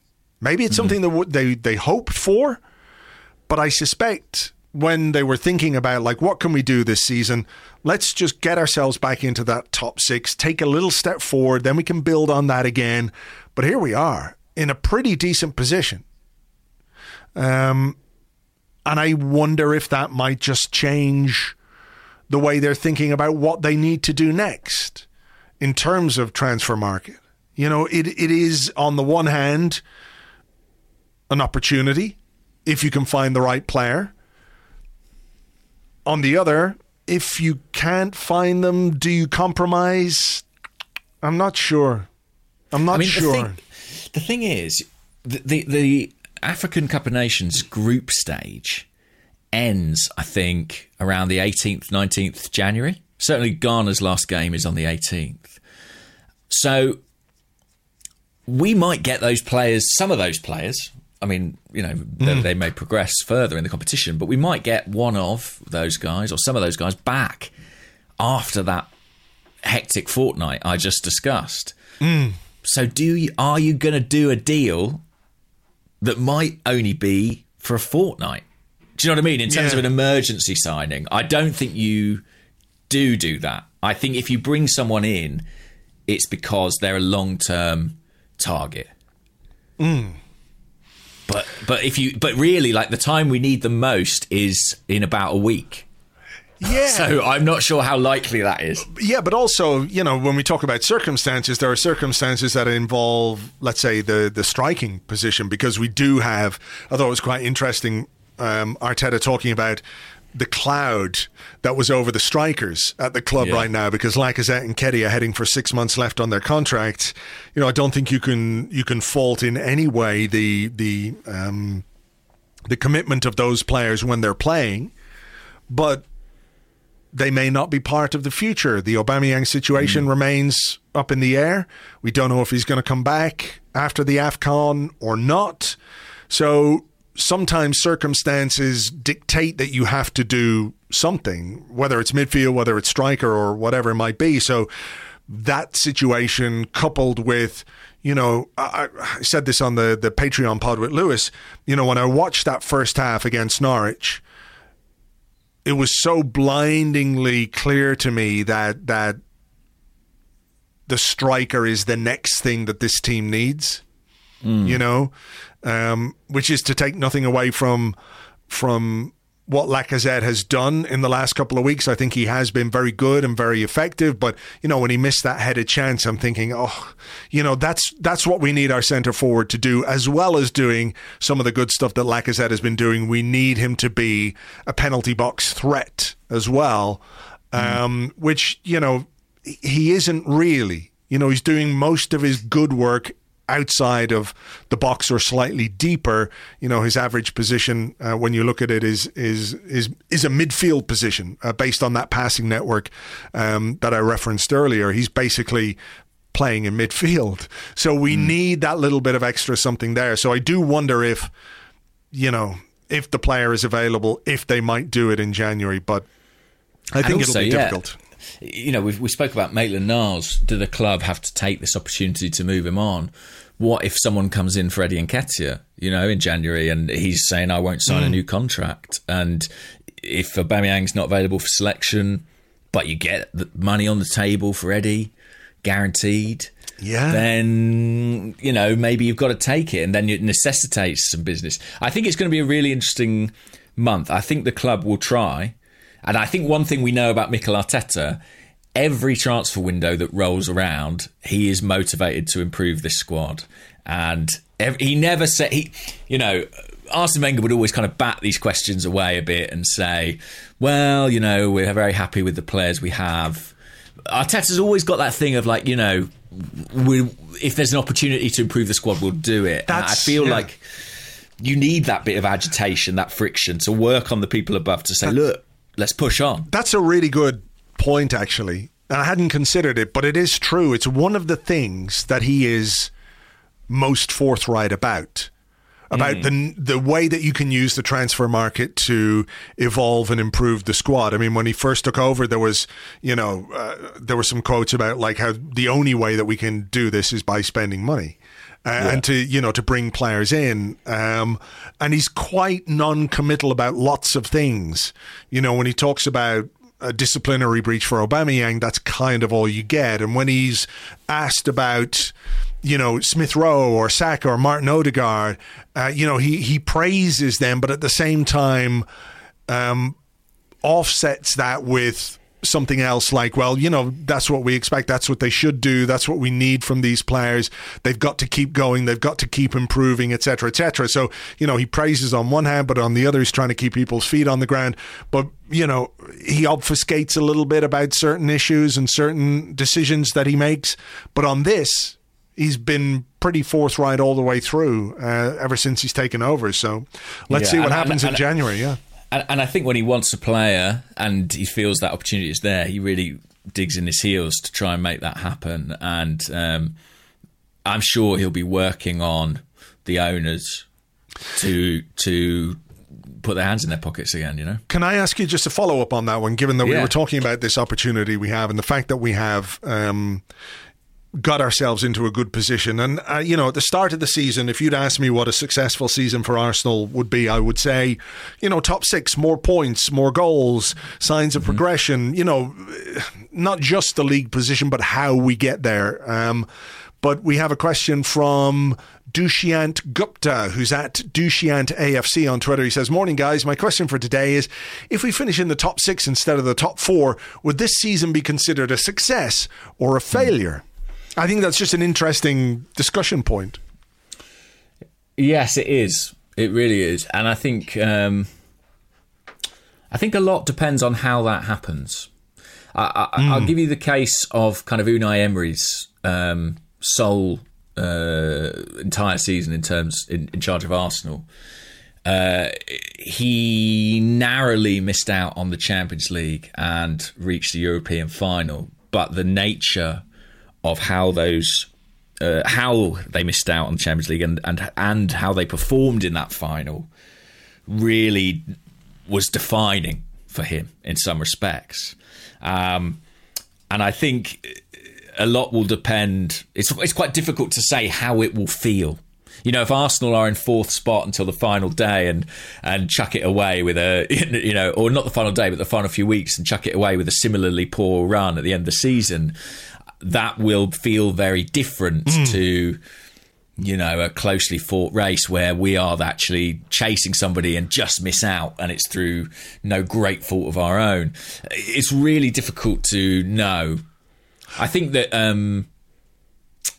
I still am very cautious about Arsenal's chances of finishing in the top 4, and I recognise we are in the top 4. Yeah, but when I look at the squads, particularly the degree of experience and quality that still lies in that Manchester United squad, if they can somehow figure out a way to make it work, I still think I still make them favourites. Actually, yeah. Look, I think I'm really pleased with where we are, and I'm pleased with the sort of the ability to deal with adversity, even if some of that adversity remains self-inflicted. And it's failure versus success, they're two quite definitive terms. You're right to say how it happens will play a part. Because I wonder how Leicester fans view their seasons when you think about where they finished in the last couple of years. I mean, I'm not saying they're punching way above their weight, but finishing in European places or thereabouts. But they were in the top 4 for most of the season on both occasions and then fell away right at the end. Yeah. Is that must feel like failure, but on the basis of what you expect pre-season is probably there or thereabouts. You know what I mean? Which isn't to say it's success either. But it is how you fail or how things go wrong that will define this. Look, I'm just pleased that we're sitting here. We're heading towards 2022 and we are where we are. And we're talking about this possibility of being in the top 4. And it's not a ludicrous possibility. It's not a pie in the sky. Ludicrous. You know, it's not like, are you fucking insane? Which might have been the discussion a few months ago, and a legitimate discussion a few months ago. So to be in this position is pleasing.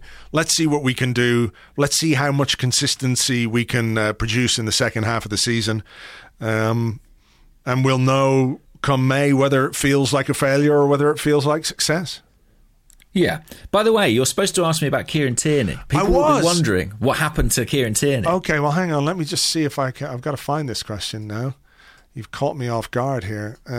Okay, it comes from Sammy, who's at AFC Sammy 10, and he says, "Goodly morning," or "Goodly afternoon," but he said it in the morning, so he's correct. Anyway, what do we make of Kieran Tierney's constant anger at scoring goals? If you look at each goal he scored for Arsenal, he never cracks a smile. It's always rage.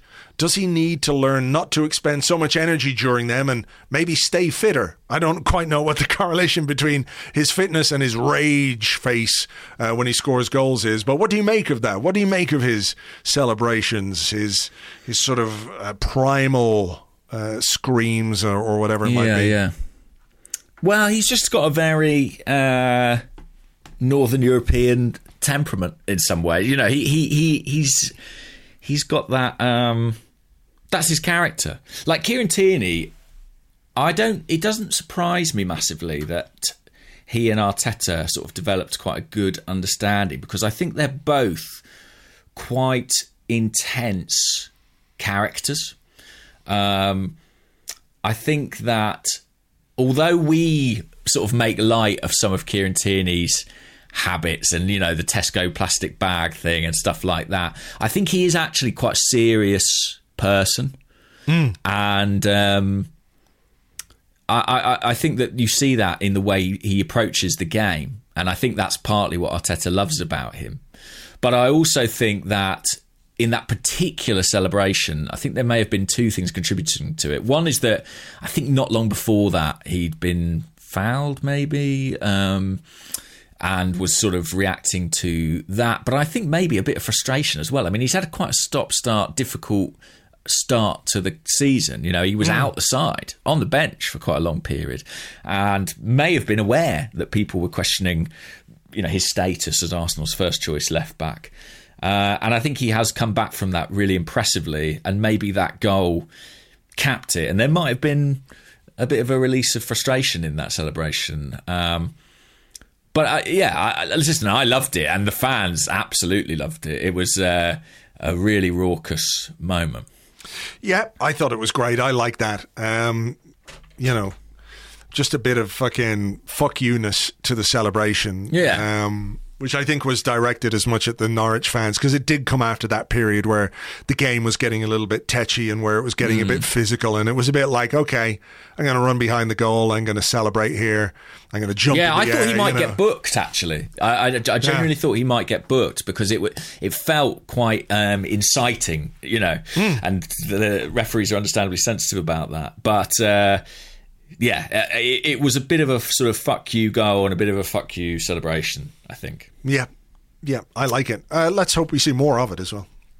Yeah, it was great. I mean, I love a Kieran Tierney goal, and as I said in part one, I think that's a much better finish than it looks. The simplicity of it, I think, takes away from the quality to a certain extent. Guided it beyond the keeper. Yeah, absolutely. Let me have a look for another question now. We spoke about Saka, really.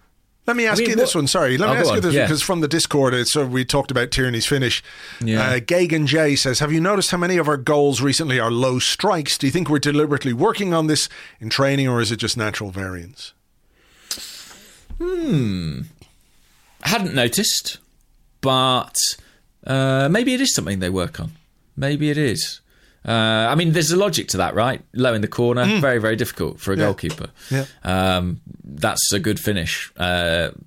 Yeah, I mean, we are taking our chances well at the present time, by and large, a few exceptions, so could be.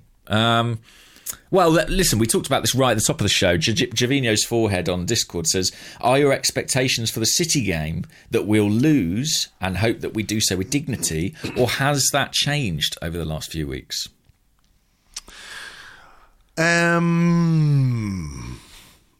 Like, I want us to be a bit more competitive against them than we have been. And there were a couple of 1-0 games,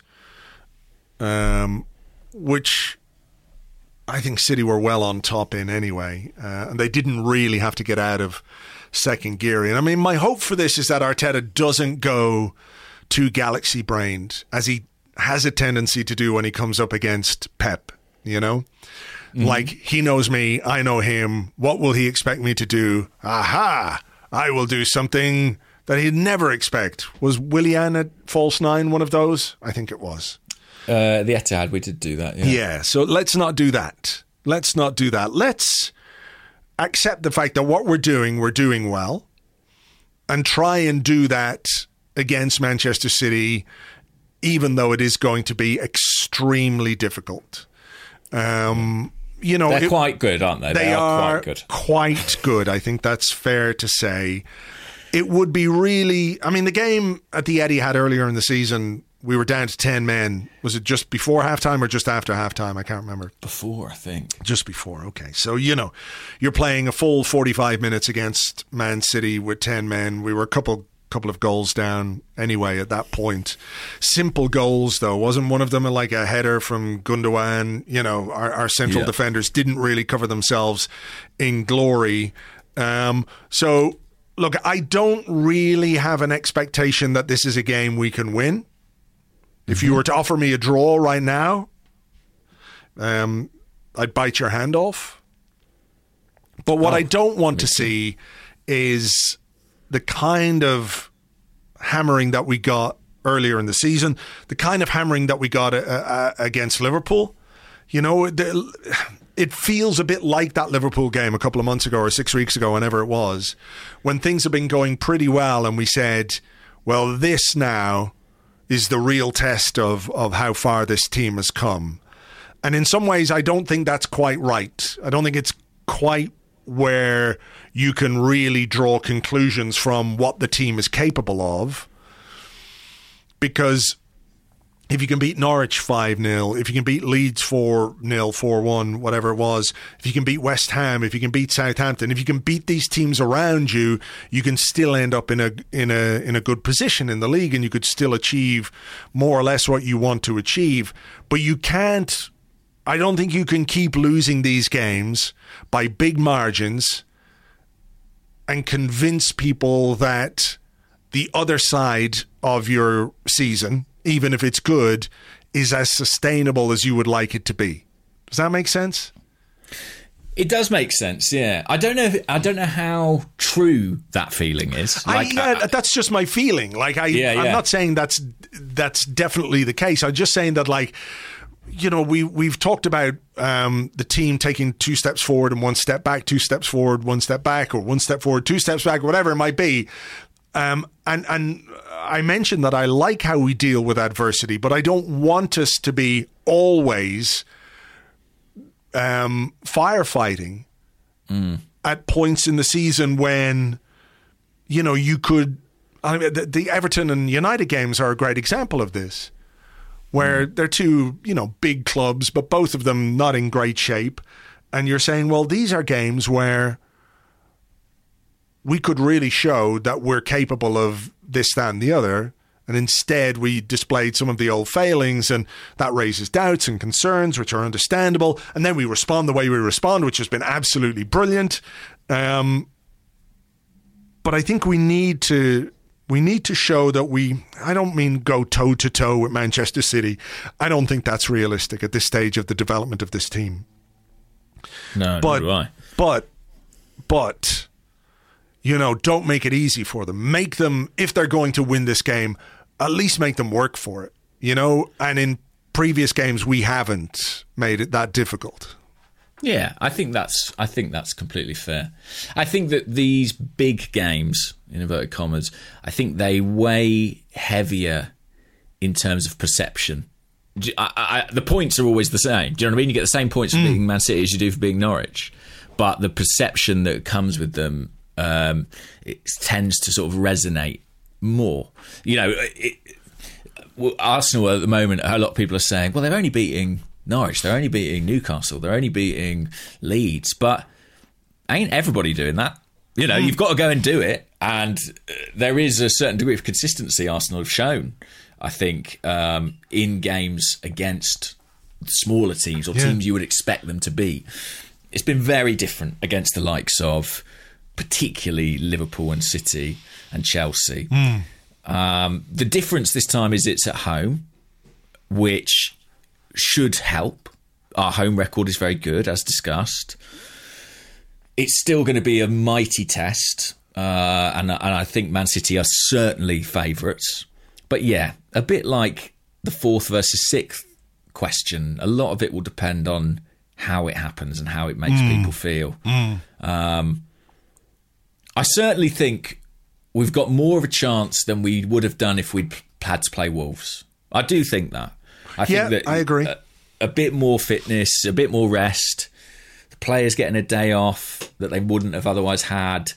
I hope, in theory, it's all in the positive column there. I hope we've got Tomiyasu back. I don't know what the situation with him, how long he has to isolate for if he's tested positive, and all the rest of it. But I hope he is available for this one because, you know, Rob He's Holding, one of our better defenders. Yeah, exactly. And you could have the White-Gabriel partnership again. Rob Holding's been caught out a couple of times in the last few games against Man City, headed goals that he should be doing better with. And I don't think that's a coincidence. So if we get White back or White back into the centre and Tomiyasu at right back, I think we've got a better chance, certainly. But, you know, it's going to be a very different team from the one that played at the Etihad. You know, it is different because we've got those new signings. We'll have basically a whole new back four and goalkeeper for this game. A midfield that appears to be functioning, some forwards that appear to be scoring. So, you know, there's some silver linings there if you want to look at it like that. So, yeah, fingers crossed. Okay. Anyway. Yeah, look, you just don't know. It's impossible to really predict, other than it's going to be extremely difficult because City are so good. They're so good. The Land on Discord says, what is it about Granit Xhaka that 90% of our fans are done with him and 10% of our fans, I don't know if the percentages are right though, all of the managers he's had in his professional career and all of his teammates swear by him? I mean, I think Xhaka is very much a Marmite player when it comes to the fan base. No two ways about that. But the managers and the coaches always pick him. The players seem to love him. He's very popular in the dressing room. He is seen as one of the leaders. And he says, have you ever seen a player like this for any team? And I don't think I have. I don't think I've ever seen a player cross the line as many times as Xhaka has in terms of, you know, the disciplinary things, the red cards, some of the stupidness, which is, you know, any player can make a mistake. With him, it always feels a bit more like, oh, well, that's it now. We can't have any more of this. But he always seems to come back from it. But I think it's genuinely fascinating. Even if you're not a fan of Xhaka, it's genuinely fascinating how he operates. And I think there's a measure of cognitive dissonance on his part as well. I really enjoyed the interview with Amy in The Athletic. I thought it was very good. I think he's an interesting character. He drives me mad at times. There are other things about the way that he thinks about, you know, his role that I think are quite admirable. You know, if you want to be a bit of a leader or a bit of a muscle or whatever it might be, like, it would help if you weren't as clumsy and didn't have that reputation and all the rest. But I can't fault the intent. But But it's just like, I wish it was maybe happening at another club, but it is really quite interesting. Yeah, I think that the answer to this is basically that there are things we don't see, and that is kind of the difficulty of in our position as fans, and even in a position as a journalist, is that you're reporting, analysing a certain percentage of what goes on inside a football club. Even the most informed people, do not know every instance of every dynamic.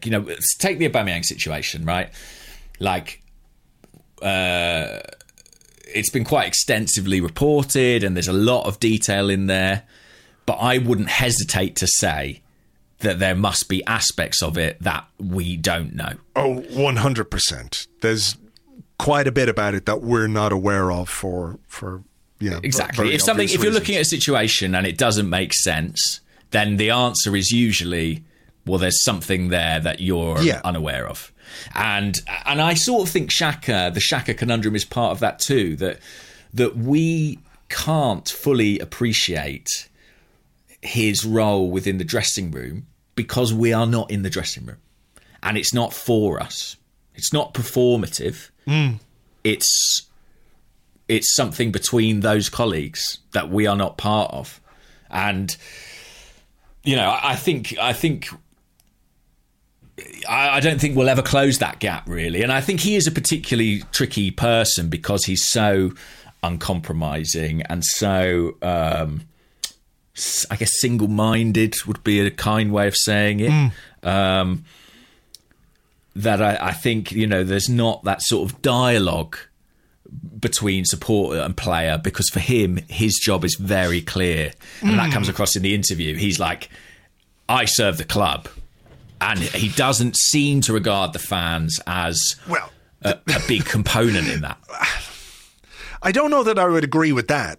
I think he does recognise that the fans are a major part of it, but his very specific dialogue with the fans, at times has been unacceptable. I think it's fair to say it's unacceptable. And look, I don't want to go over the whole thing again, but I think he was in some ways a victim of the indecision and foofing around of Unai Emery when it came to handing out the captain's armband that summer, So I'm not excusing him, but I think there was a whole build up to that thing, which I guess was frustration on Xhaka's part, because he obviously felt he should have been the captain, straight away.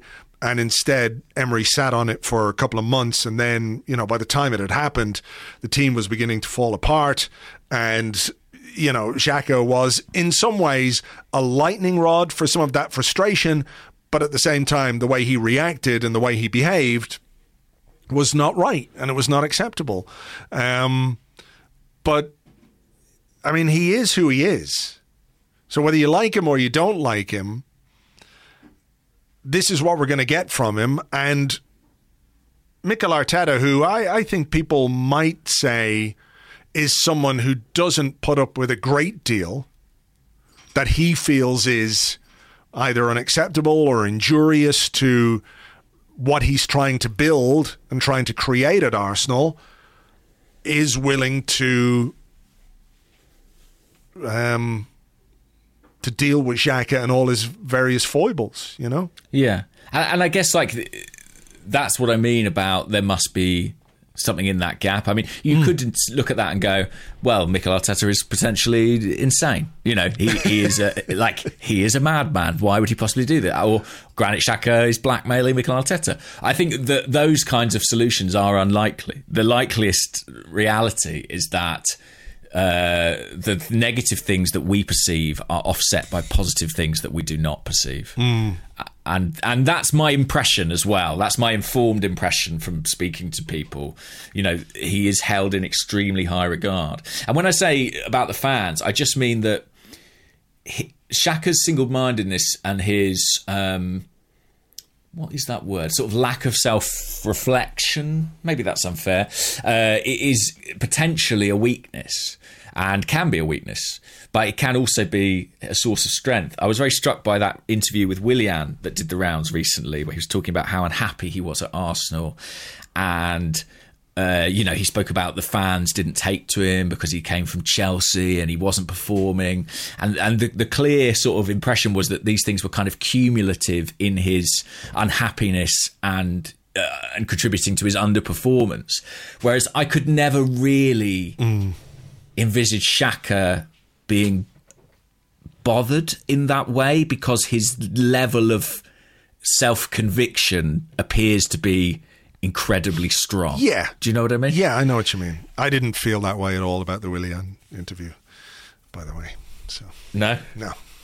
What did you think? I thought, well, maybe if you tried, maybe if you tried a bit harder. Yeah. That's Professional footballers try, though. They do try. I don't think he really did. I think he went through the motions. I think he thought it was going to be easy, and he was found out. Yeah. Well, I think that... obviously the Chelsea thing played a part, because it is very difficult to warm to a player who's played for a local rival who you've disliked. It's like Silvestre coming to Arsenal. It's like, how the fuck am I supposed to ever get on board with this guy? That's just part and parcel of football. But I think you can win people over if you make it... Look, I don't mean that he should have just run around like a madman, but there were times where you could see he played poorly. The team played poorly in that period as well. So I'm not saying it's all down to him, but there were times where he just didn't bother. And that's what swung the fans, I think, personally. Impossible to say, isn't it? Because we all arrive with preconceived ideas. Yeah, do you know what I mean? I know what I believe, though. I know what I believe. Well, you sound like Granit Xhaka. But I think that's my point. I think even if we take Willian at face value, the idea that the opinion of the fans would influence his performance I don't think would occur to Granit Xhaka. I really don't. And that's it makes him, I think, quite unusual. And it is an unusual situation. I know some people are so bored of it, to be honest. Yeah. I've seen a lot of people today saying oh, bloody hell, everyone's talking about Xhaka again. And I get it. And so for some people, it's not about his personality at all. They just don't think he's a good enough player. Yeah. And that's completely valid. Have you got one more? Let's do one more quick one each if we can. Yeah, sure. I haven't really, to be honest. I've sort of done everything I wanted to do. But if you've got two, I'll happily do them. Okay, I've got one here I've got a couple from the Discord. So my Scooter Sasha says, upon rewatch of the game, it seemed that Saka deliberately stomped on Williams' leg after a hard foul. Do you also think it was deliberate? If so, is it anything to be concerned about, or just chalk it off to a one-off bad decision? It seems like he's getting a bit fed up with the rotational fouling. While I totally understand the frustration, I hope it doesn't manifest itself into something that could get him sent off. Didn't see it, personally. I'm not even being Arsene Wenger about it. Didn't see it. Did you see it? I did see it, yeah. There was a foul towards the Norwich penalty box area, and he just seemed, that kind of tangle of legs thing. He just seemed to sort of land his studs a little bit on the back of the guy's leg. But it certainly wasn't like if the guy standing on Tomiyasu's face was 100 out of 100 deliberate, which I think it was. Mm-hmm. This was like 17. And it wasn't even designed to hurt him or anything like that. I think if Bukayo Saka wants to give a bit back to a guy who's kicked him a few times in a match, I've got no problem with it.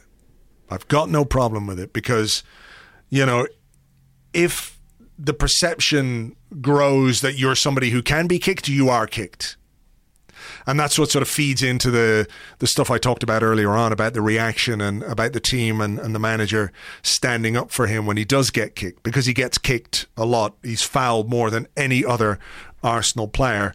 So I don't really have any issue with Saka giving a bit back. I mean, I don't think he's going to turn into Joey Barton. You know what I mean? Yeah. He's not going to run run Wilfred on the Zaha pitch. on our hands. Yeah, you know exactly. I mean? Yeah. I mean, that's a good example, actually, from the other day. Stemming from frustration that he probably carries around from how often he's fouled as well, because he's that kind of player, because he carries the ball. Exactly. I think it's sort of, that's built over cumulatively over his career. To be honest, maybe I'm being kind of too naive, but I'm not sure Saka is really that sort of character. Certainly yet at his age. I think I wouldn't mind it, a bit of nastiness from him, but I don't necessarily see it right now. Okay, final one. Big Joe Wall 72 says, very random question. What is going on with Martinelli's socks?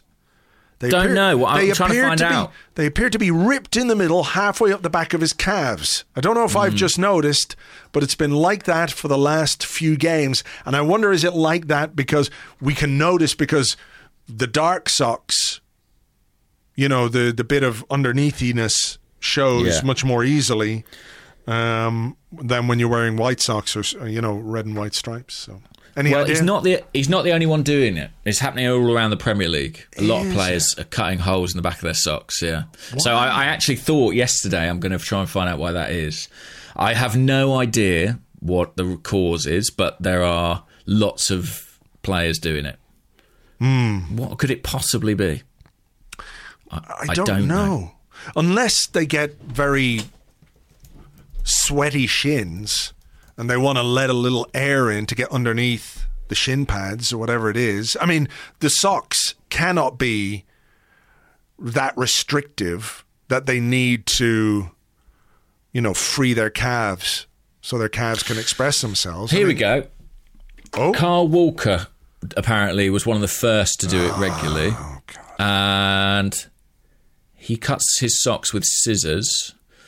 Apparently, it is to do with constricting the muscles in the lower half of the leg. Really? Releasing the pressure fends off the possibility of cramps and can prevent pain in latter periods of match. They're socks. They're not like the, the ones you have to wear if you go on a transatlantic flight to stop you getting a deep vein thrombosis.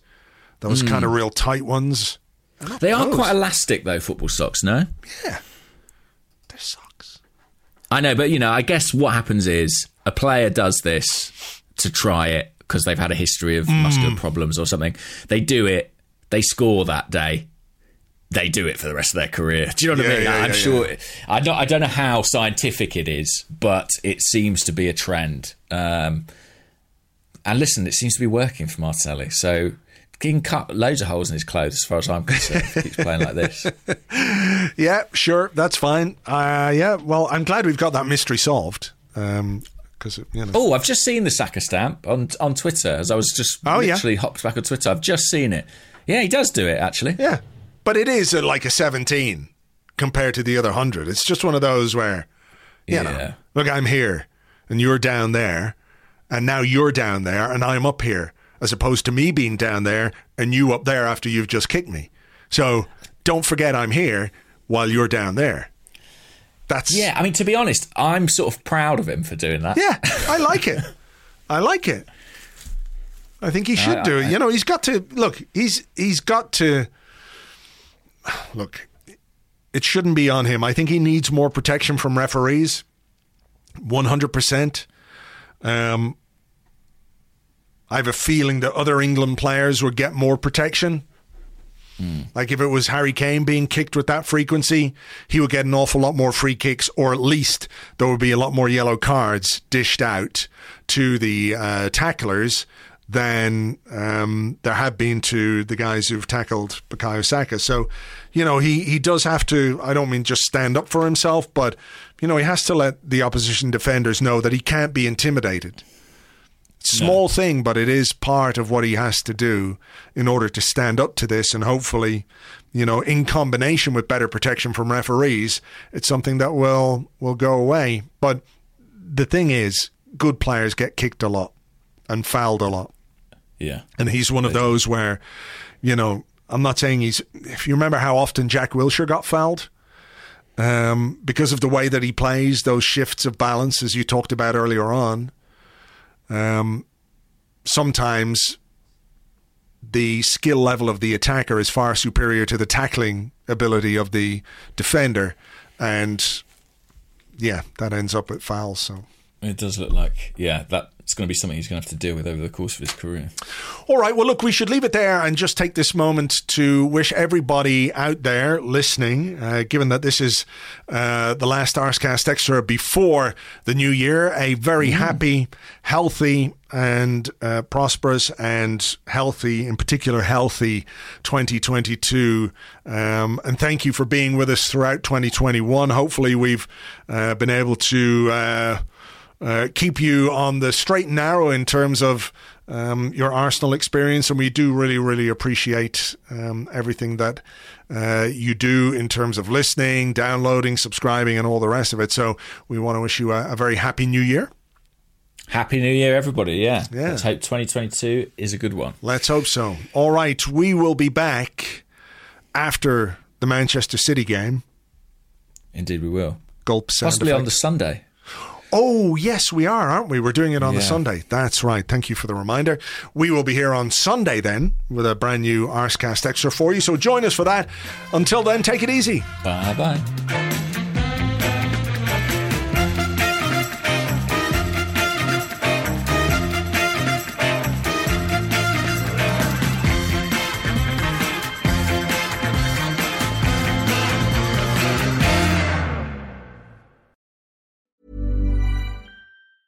Cool fact, a crocodile can't stick out its tongue. Also, you can get health insurance for a month or just under a year in some states. United Healthcare short-term insurance plans, underwritten by Golden Rule Insurance Company, offer flexible, budget-friendly coverage for you. Learn more at uh1.com.